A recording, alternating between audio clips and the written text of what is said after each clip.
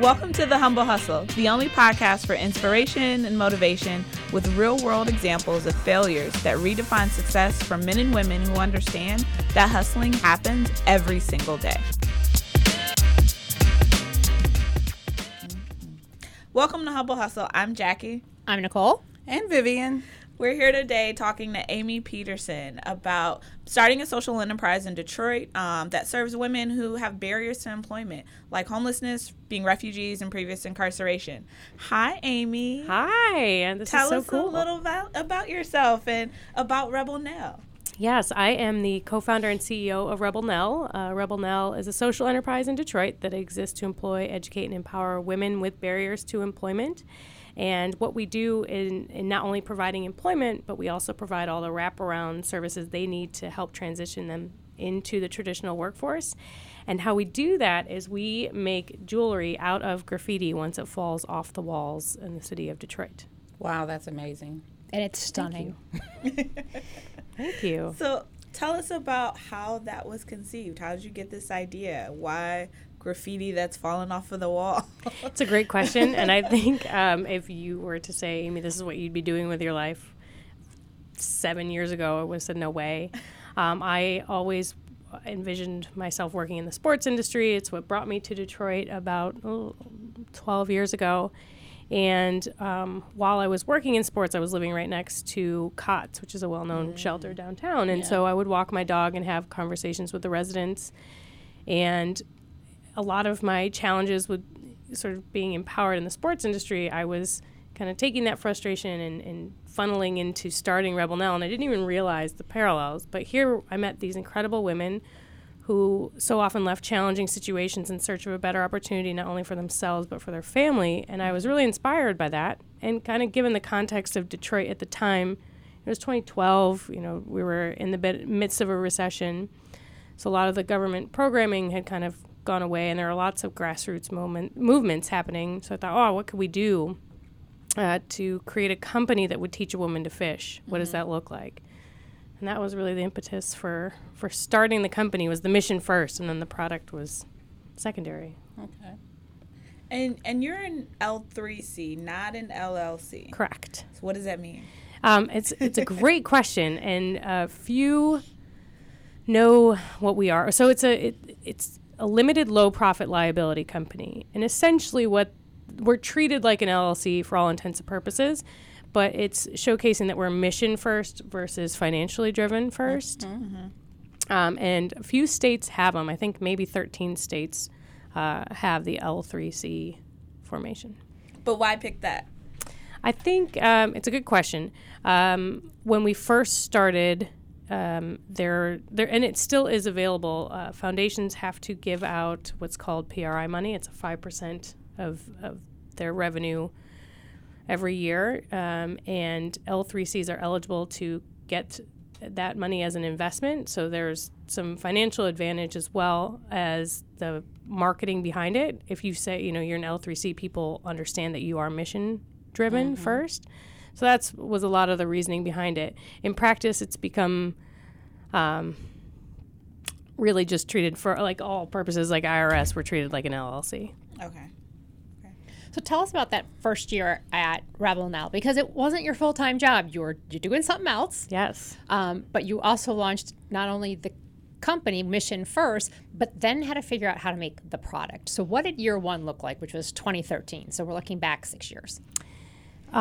It started with, what are we going to make that could provide employment? And then what could we sell that would provide the wraparound services? We wanted, my business partner and I, Diana, we wanted to make something that was Detroit-centric. We had lots of ideas, and nothing was really working. And then one day I went running on the DeQuinder Cut, saw a piece of graffiti that had fallen on the ground.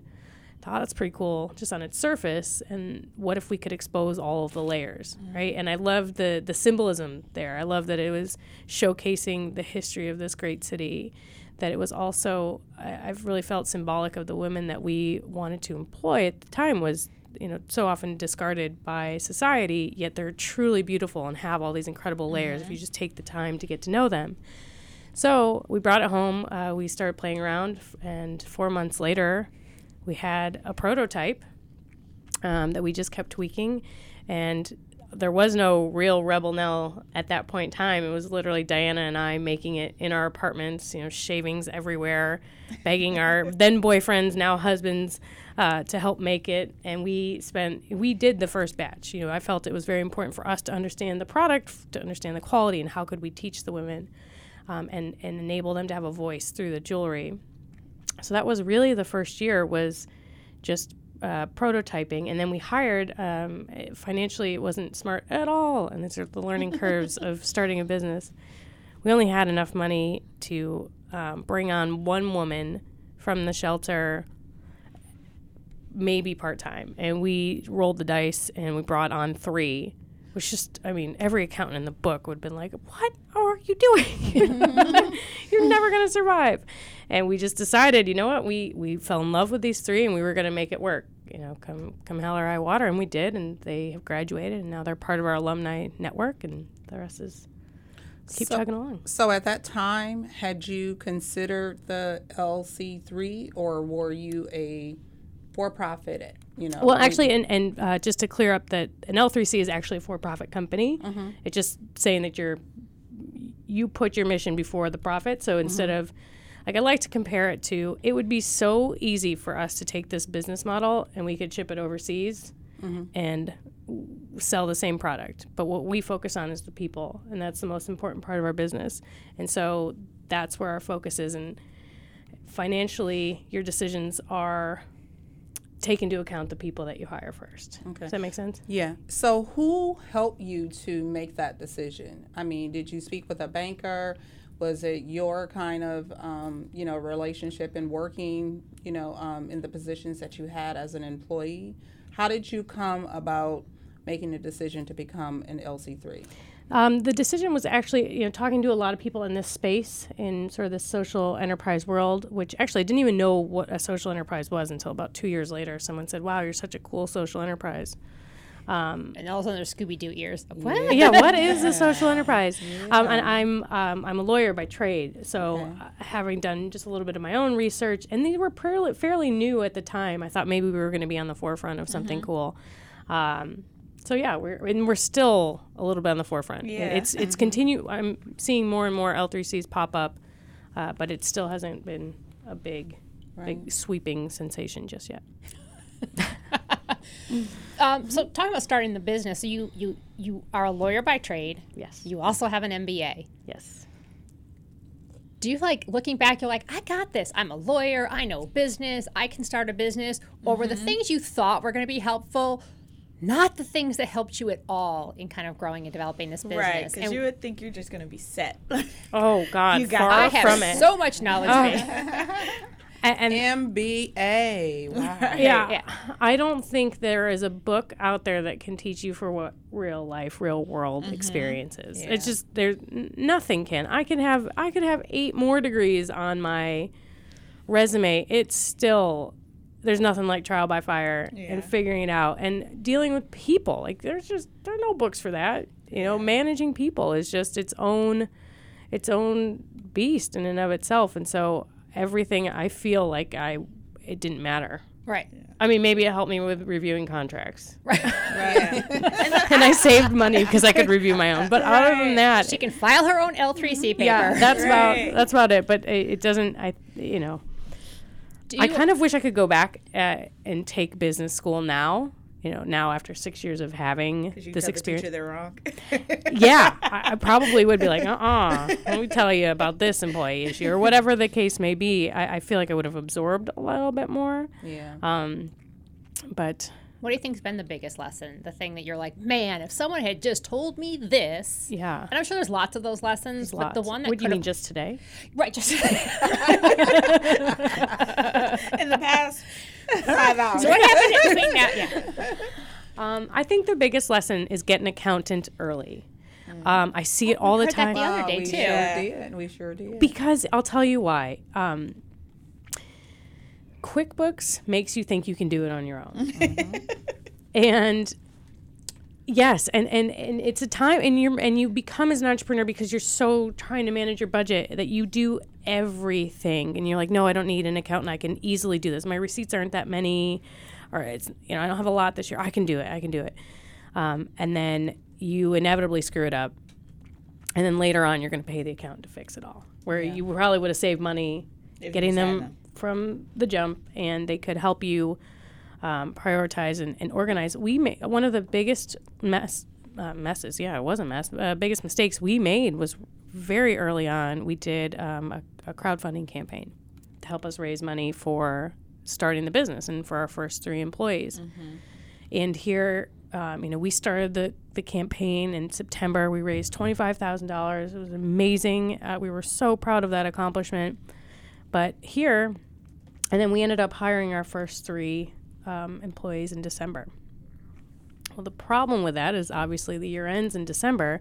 We didn't have enough expenses to offset that $25,000 that we had just earned. So guess what was taxed? I mean, we had to pay a huge sum of that money that we desperately needed as a startup because we weren't strategic about when we did the crowdfunding campaign or talking to an advisor.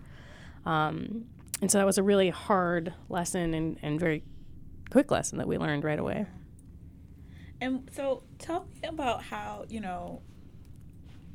you're a lawyer, and I have many lawyer friends, and they aren't always the nicest people. So how does that translate into a concept to create or spark hustle that impacts women that have these barriers? How does that happen? Because you don't really think that, like, a lawyer comes up with this idea to help disenfranchised and marginalized women. So what sparked that for you? Where did that come from? I like that honest question. That's a good one. We do have a crappy reputation. Yeah. I think there are some of us that are good people out there. But no, I think I've never been a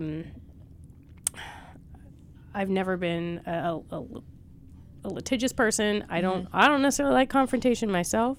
I like the part I love about being a lawyer and the way it allows me to think is to problem solve.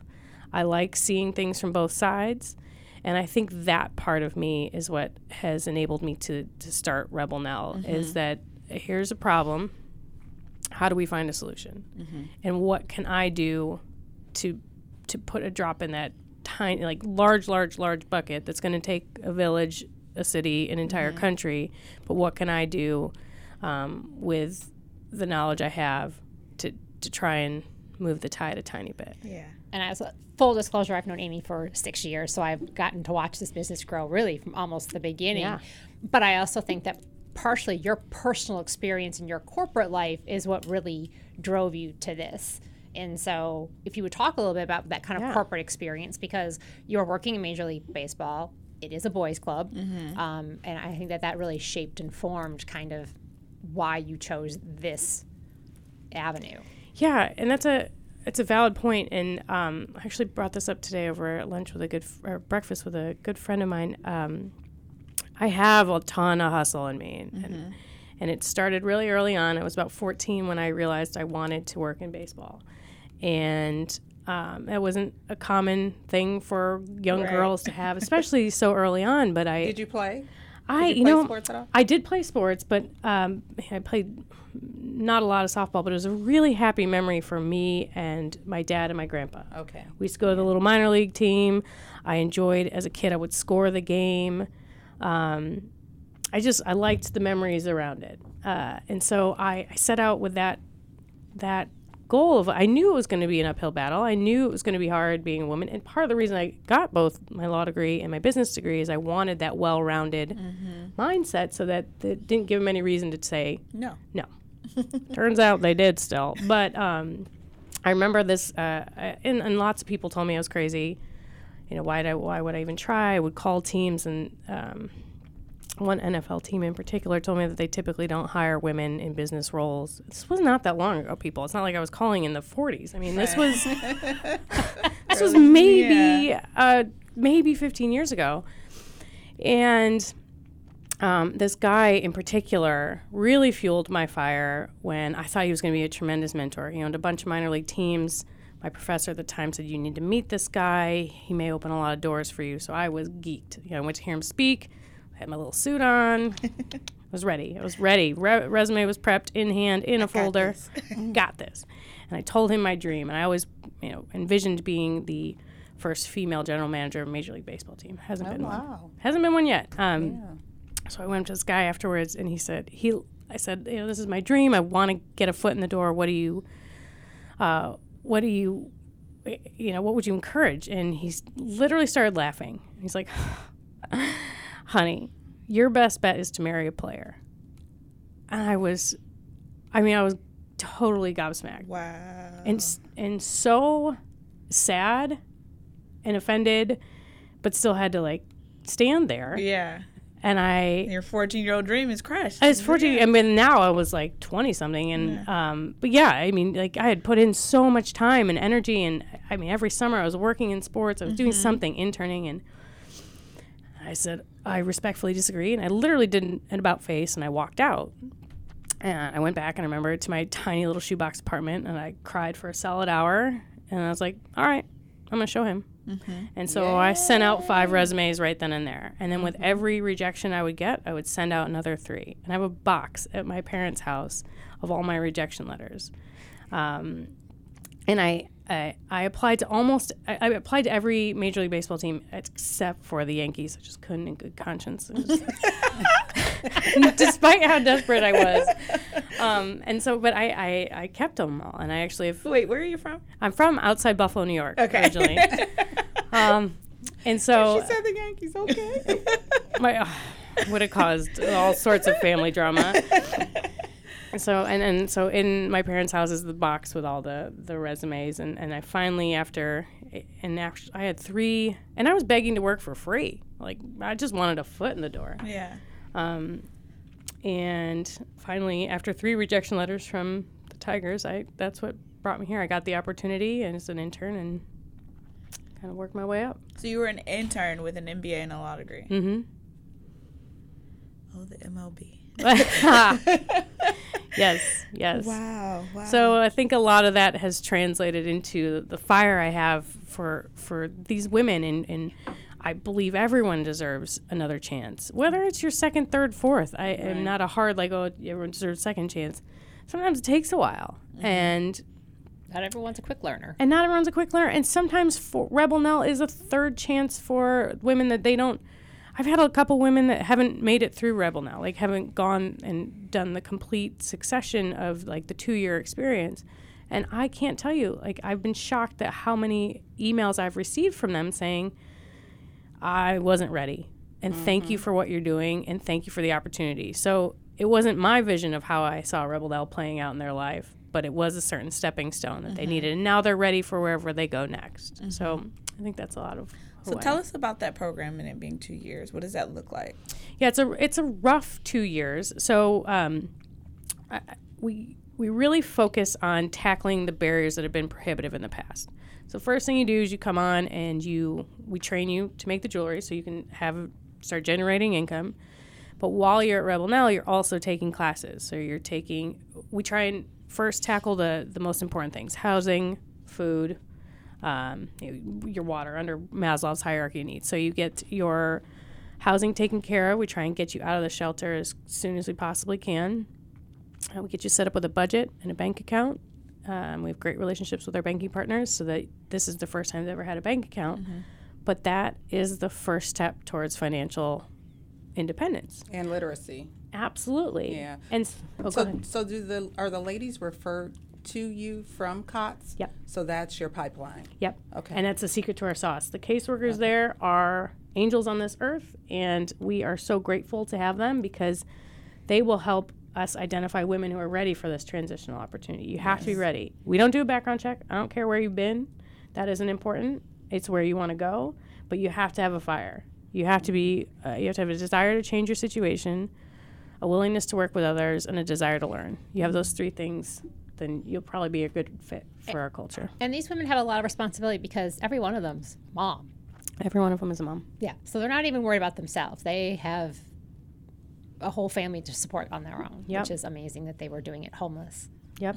And so once that and it's so funny, we used to have, when we first started Rebel Nell, we had a debit card party, which sounds so silly, but it was such a cool thing to experience, right? That is one step closer. After that, whether you have barriers for transportation, do you need gas cards? Do you need bus passes to make sure you can get to work? We will help with all of that support. If their driving license is suspended, we will offer free legal support to get that cleared up for you. So it's really like doing a deep dive is year one. Mm-hmm. And then year 2 is now that you can breathe, what have you wanted to do? How do we focus on that to get you then ready to transition into the traditional working world? Mm-hmm. Because so much of what's weighed you down in the past, we can hopefully lighten the load. I'm sure for many, this is the first time they have ever thought about that. Like, I could be something, I could do something, I could have a shop, I could go back to school. Yeah.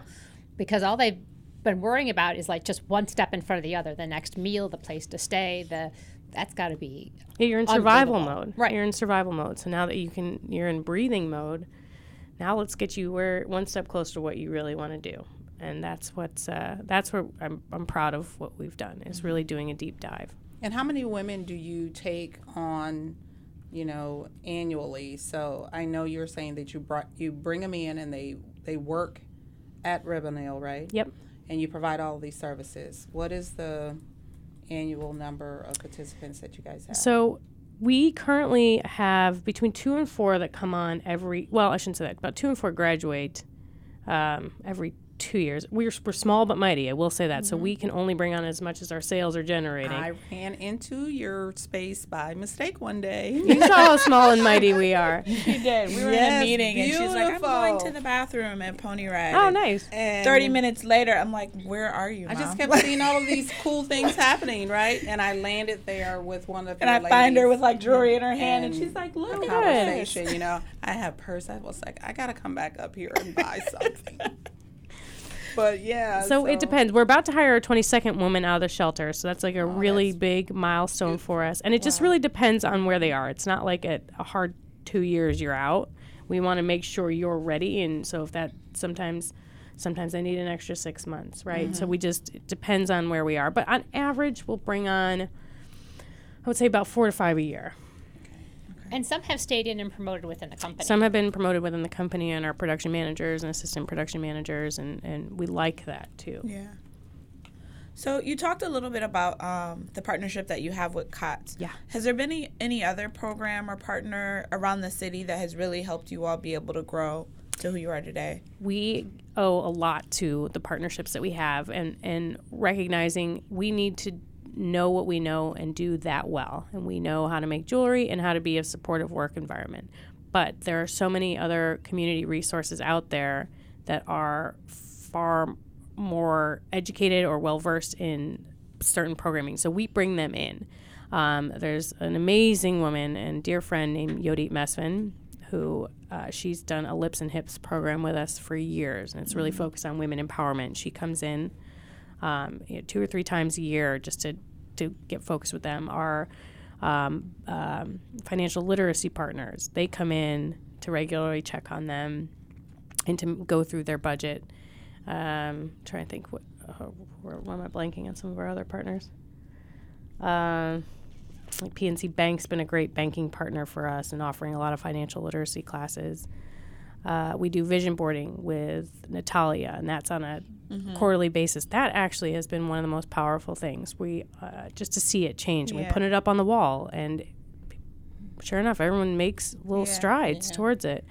We are a big Strength Finders organization, and we do deep studies into knowing what your strengths are and how can you bring those to the table and bring it out even more. We do some retail training programs. So if you want to pursue a career in customer service after the fact, interacting with our customers is part of the program, and learning how I'm a big believer in if you can learn to pitch your product, you can learn to pitch yourself in a job interview, and that's really important to be able to tell that story. Yeah. So I know, talking about business, I know as all of us in the room are entrepreneurs, I think people who are outside will always think the first year is the worst year. And to me, for anyone who's ever had a baby, like that first year, it can't be the worst year. You're just so in the middle of it. You can't even tell what a bad year looks like. Looking at those last 6 years, what was the bad year? And why was it the bad year? 2016 was a really bad year for us. And I can't necessarily even pinpoint why. It was just, it was bad. Sales were down. We were spending so much energy kind of wrangling the employees. They had kind of gotten a little too much power, and that became problematic. Our production was not functioning the way it did, and I learned a ton as a leader and why it's important to have structure. And I think one of the fascinating things is when you leave corporate America, your first response is like, I can get rid of this shit. I can get rid of it. I don't need HR. I can, all the things you don't like. And then as you become your own business owner, you're like, I need HR. That would be a great idea. I need a handbook because this is chaos. And so you start to value those things that you maybe thought were annoying in the corporate world. And so it's just a different lens, and that's sort of what we did. And what I was ready to shut the doors in 2016. I was having a hard time. A lot was happening, and I will be forever grateful to the team and the women that just rallied around us and were like, Amy, this is something that is so powerful and it's working. We need you. Like, you have to, what do you need from us? And so we all had a, come to Jesus moment and said, this has to change and this person needs to go, right? Mm-hmm. There are things that those are hard decisions to make, but so often we maybe give people more of the benefit of the doubt than we should, realizing they're a drain.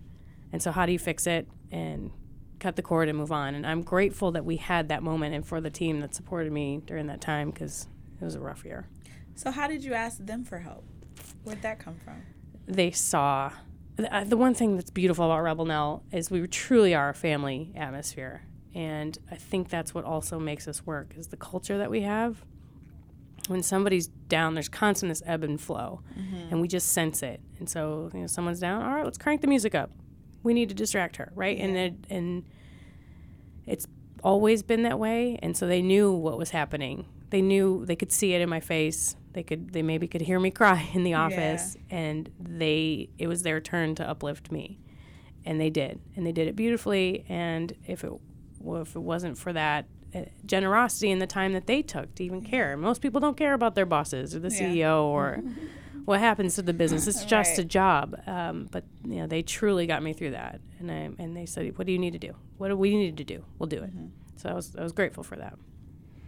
And you carry that, do you feel like you learned from that moment? Like, you're like, oh, these are important lessons. Not like this is a moment or one person or one thing. Oh, heck yeah. And from that, a ton of procedures have been implemented, and it's made us better and it's made us stronger. And we keep learning. I mean, we're 3 years after that, and I'm still trying to be better and put processes in place. And with each mistake comes a new process, and you just learn. You just get better with time. You hope. You hope you learn. Hope you get better.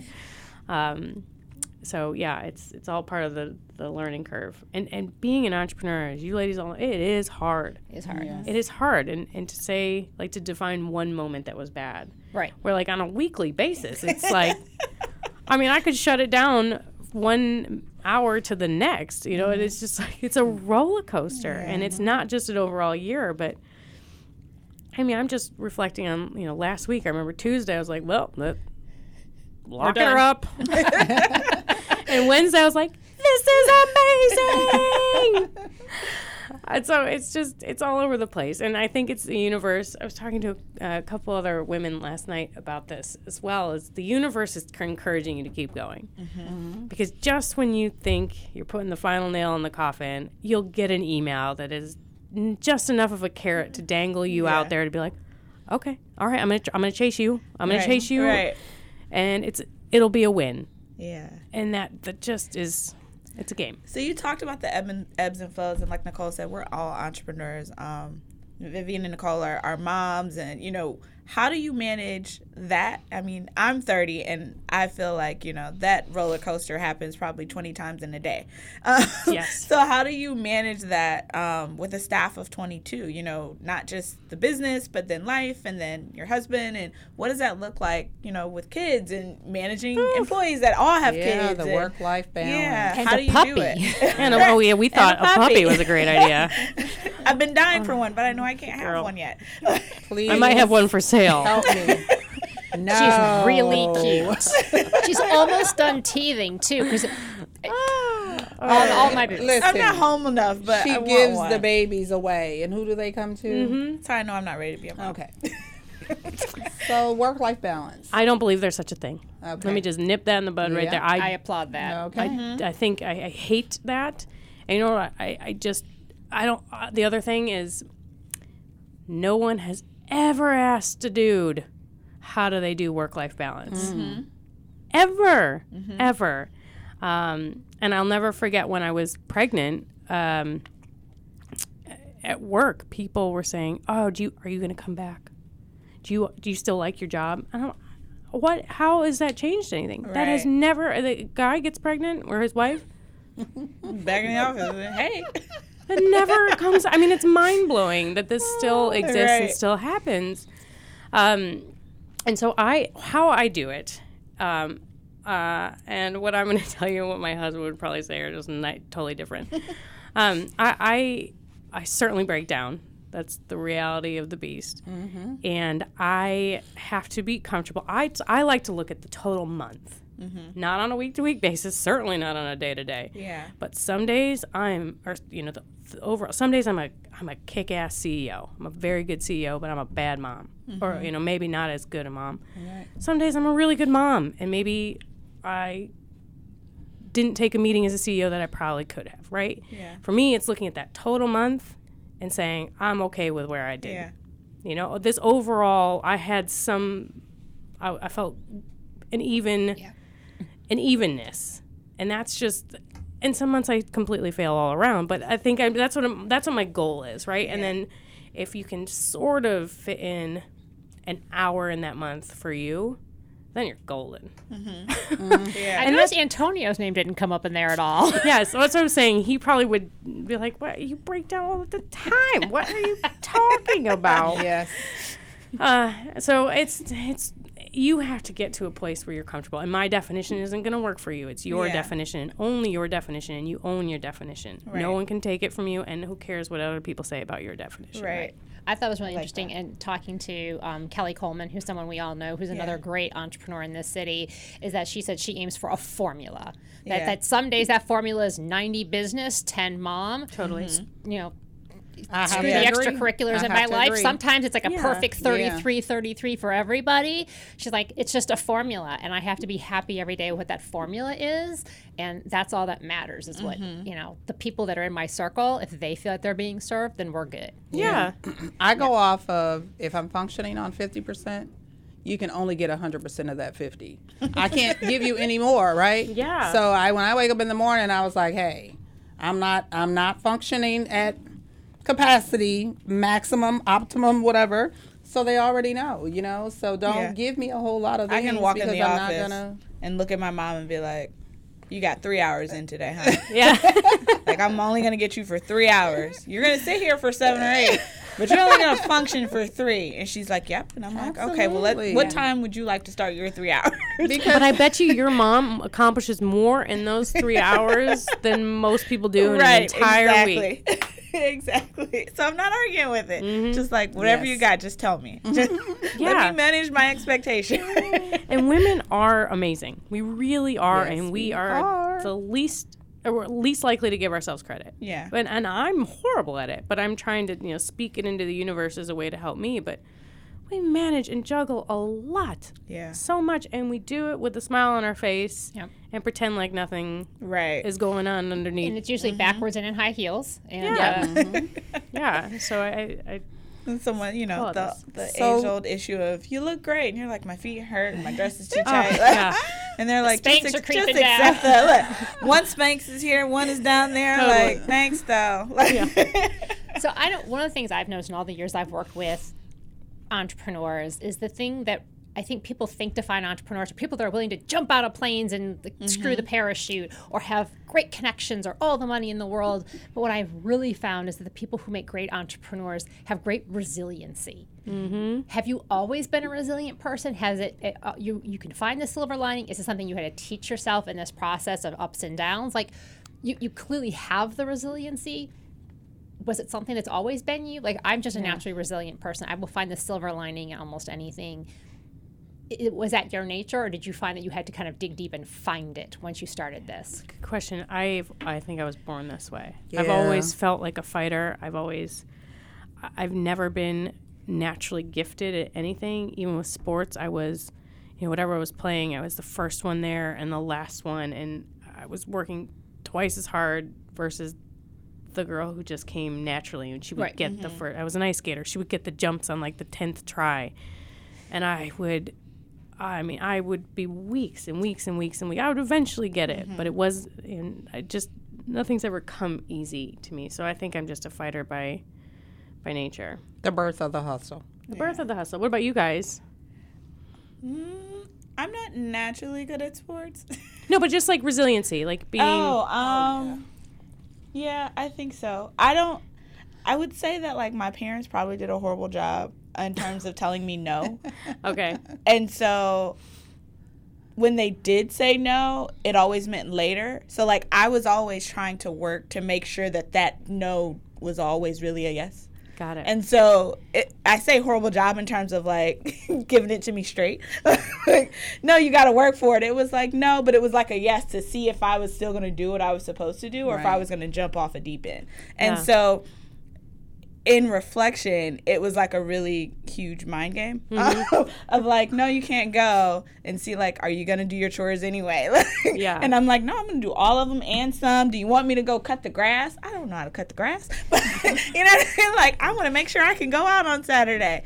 And so I think it's always been it's always been a hustle of like, there's no reason for you to tell me no. Yeah. So like I was always about, even if you said no, I'm going to do everything so that it can turn into a yes. So you're going to rethink that. Yeah. Like, we're going to talk about this. I'm the why. Why not? Why can't I do it this way? But I did X, Y, and Z, so that makes sense, right? Yeah. And keeping them involved in different types of things so that they could experience the interactions with different types of people in different types of environments. And, if there was a competitive component that was involved in it, then you're not competing with anyone but yourself. So, horrible basketball player, horrible softball player, but did I make her run? And did I stand in the stands and cheer and say, "Go, Jackie"? And I was athletic, so I played volleyball and softball from like 7 all the way through. So the expectation was for them to get into something, not for them to be the best or what have you, but they needed to make sure that they hustled hard. Yeah. They stayed in the game and they supported their team members. Yeah. So, regardless. I wasn't too bad at basketball. I wasn't the best dribbler. So that was never my hand-eye coordination. That never happened. But because I knew I wasn't good at it, I became the best at defense. So it was like, I got to get in the game. My mom's coming. My dad's coming. They're bringing grandma. Like, I can't be on the bench. No, don't give me the ball, but I'll play defense. Like, give me the hardest person on the court. I got that part. If I can just run around a lot, it's good. Exactly. That's amazing. Yeah, so I guess there was one other question. You had started talking about, when you began to identify that you were a hustler.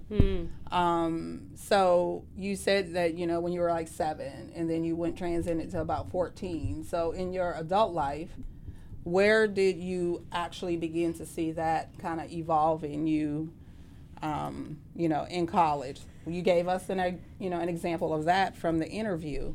Yeah. But working with the MLB and, and then making the transition to become an entrepreneur.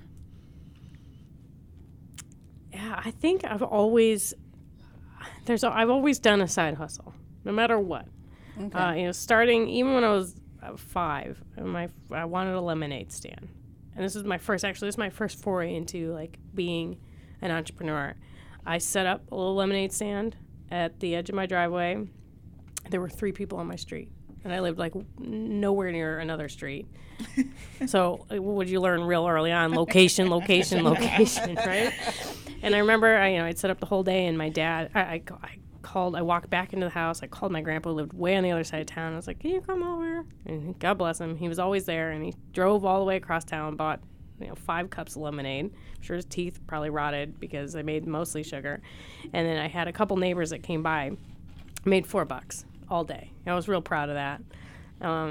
And I went back in, and my mom said to me, oh, congratulations, you made $4. That's great. Let's talk about rent. That was my driveway. So she charged me $2 for rent. I think they're related. She's a slumlord, your mother. Totally. $2. So I got $2 for the rent. And then she's like, by the way, where'd you get the supplies for lemonade? I was like, in the kitchen. Uh-huh. Guess who paid for that? She's related to Vivian. Must be. Must know my mom. And so I had to pay her, $1.50 for the supplies and the ice and everything. So I was like, ended up with 25 cents. Did she meter the water you used? I mean, everything. I mean, it was a great lesson, right? Yeah. It totally was. And I think, and so that was I don't even think my mom knows how much that stuck with me. And so that certainly has translated through to today. And even with working with the Tigers, and not necessarily it was like financially motivated, but I finally got a foot in the door as an intern in one department. And that wasn't where I wanted to stay, So how do I volunteer in the other department that I really liked? So I would work my hours in the one department, and I would ask, what do you need help with? Yeah. How do I get involved and do some legal work? Because I was a lawyer, how do I? And so I would work at night. I would work till 3 a.m., like teaching myself what I needed to do. So it's always been that mentality of how can I improve? How can I learn? How can I be better? And I think that's where the heart of the hustle comes from. What was the pivotal moment that you decided I'm writing my letter of resignation? Mm-hmm. And which wasn't at the Tigers. You had transitioned. I had taken, but I think that was the first step, and that was the hardest because, and it was very, very, very, very emotional for me because that was my dream. I never in a million years thought that once I got in, I would walk away from it. Mm-hmm. Ever. And it's still kind of hard to talk about because I had fought so hard to get in. But I think one of the things I learned was it's okay for your passions to change as you mature and to watch them evolve. And I fought it. Man, did I fight it. And what I truly learned about myself is when you pause and you can remove your ego gets in the way of a lot of things. And if you can let it go and just really scrape down into what makes you happy. And I loved working with these women. I loved the challenge of empowering them and moving them to the next phase of their life. And that's what was the raw energy that I really harnessed. And it wasn't necessarily what I was doing at the Tigers anymore. And how do I, if I could again let go of being Amy from the Tigers, Amy from working in sports, that so much was part of my identity. It's what I moved here for. If I could get rid of it, what does that look like? And I did, and it was one of the best decisions I've ever made. Yeah. And just in 2018, you are become the full-time CEO of Rebel Yeah, Now. only since August of 2018 have I been full-time at Rebel Now. Oh, wow. Now you have to find another side hustle. Now I'm going to find another side hustle. So kind of wrapping things up, what do you think are some of the biggest myths about being an entrepreneur? What are things you think people hear or see through social media or through people who we look to as like those successful entrepreneurs, and being in the middle of it, you're like, yeah, no. Oh, Stacey Lovelace yesterday on a panel said this, and she used to play for the Detroit Shock. The woman on top of the mountain wasn't just placed there. And I love that because I think we so often see these very successful entrepreneurs, and you have this mindset of an entrepreneur. They fly around on jets, and they've got this great life, and they've got all the time in the world to take vacation. They have earned all of that. You don't see the dark periods and all of the struggles and the scary moments, and that part is not sensationalized. You don't hear about the really, really dark. You're starting to more and more, Right. but Like, woohoo, all the failures. Yes. Yeah, and failure is important, and resiliency is 99% of it to get to the top of the mountain. Right. And you're going to lose oxygen, and you're going to find all these struggles, and it's just that's what being an entrepreneur is. And so that, I think, is the greatest misconception, is that people often just see like they just see you at the top. It isn't about the not getting knocked down. It's about every time you have to get back up. Yes. 1,000 times, if not more. Oh yeah. If not more. That was just Wednesday. That was Right. just yes. So out of all of your lessons, what would you say today, out of everything that shaped you, do you believe in wholeheartedly? Oh, that's a good question. That's a deep question. What do I believe in this shaped me wholeheartedly? I truly believe that being a good person will serve you well in life. And I don't mean that to sound so self-serving. It's just I like people. I genuinely love people. I love getting to know their stories and hearing that, and it's amazing that those connections, and I'm pushing them more and more on my end. I never really, what's the right way to say this? I've just collected people. I've never thought about using them. And I was explaining this to you earlier, and using the wrong word, but you have a network that's so important. And I just have always enjoyed playing the role of connecting people. And I've never liked asking for help. And I'm learning to do a little bit better job of relying on this amazing group of people that I've met to ask for advice, to get some guidance, to tell me where to go. And I think because of the relationships I've built, that is starting to come back to me, and I'm very grateful. It's still a weird place to be in, to open those doors and to be so vulnerable, to be like, I need help. Can you help me? And the generosity that's coming back, I'm blown away by, and it'll probably get me to cry, because there's a lot of good people in the world, despite the negativity that we're surrounded by. And I think you worked in a non-traditional environment, because when I transitioned from working as a math teacher from IT and banking, when you looked around a table, it was a bunch of men in suits. Yeah. So how dare you ask one of them or let one of them know that you don't know how to do something? You're so right. You're already feeling this small, and you shrink even smaller, because now they feel like they have something that they can hold over your head, 100%. Or to use to manipulate you, and oftentimes it's inappropriate stuff. So yes, I get it. You're absolutely right, and I think that's a lot of where my fear comes from. And so now breaking down that barrier and that wall has been a very enlightening and humbling experience. So I think you're spot on. Thank you. That's great therapy. So where can people find Rebel Nell? What do you have going on in 2019? So you can find Rebel Nell at rebelnell.com. That's REBELNELL. And that's a shout out to one of our favorite badass women, Eleanor Roosevelt. She was the Nell. She's the Nell in Rebel Nell. Oh, nice. And for 2019, we've got a bunch of exciting things. We're hopefully going to have a new space soon. TBD, but hopefully coming soon. We're launching in Chicago at the end of April, which is a big deal for us. And we're going to do a pop-up in Nordstrom's on March 16th. In Chicago? Or No, here at Somerset. Yeah. Okay. And then for those that are all over the country, you will be in Renegade Chicago this spring. You will be in Renegade LA this spring. Yes. So people can find you there, as well as all the stores that you are located in. Thank you. Yeah. Thank you, Amy. Thank you guys. This was so much fun. Awesome. It was Thank you. great. Thank you for joining us. If you like what you've heard, please rate, review, share, and subscribe on Apple Podcasts or whatever platform you use to listen. We should definitely hang out more. And you can find us on Instagram and Facebook at thehumblehustle.co and on our website at www.thehumblehustle.co. Have questions? Need advice? Have an idea? Drop us a line at hello@thehumblehustle.co.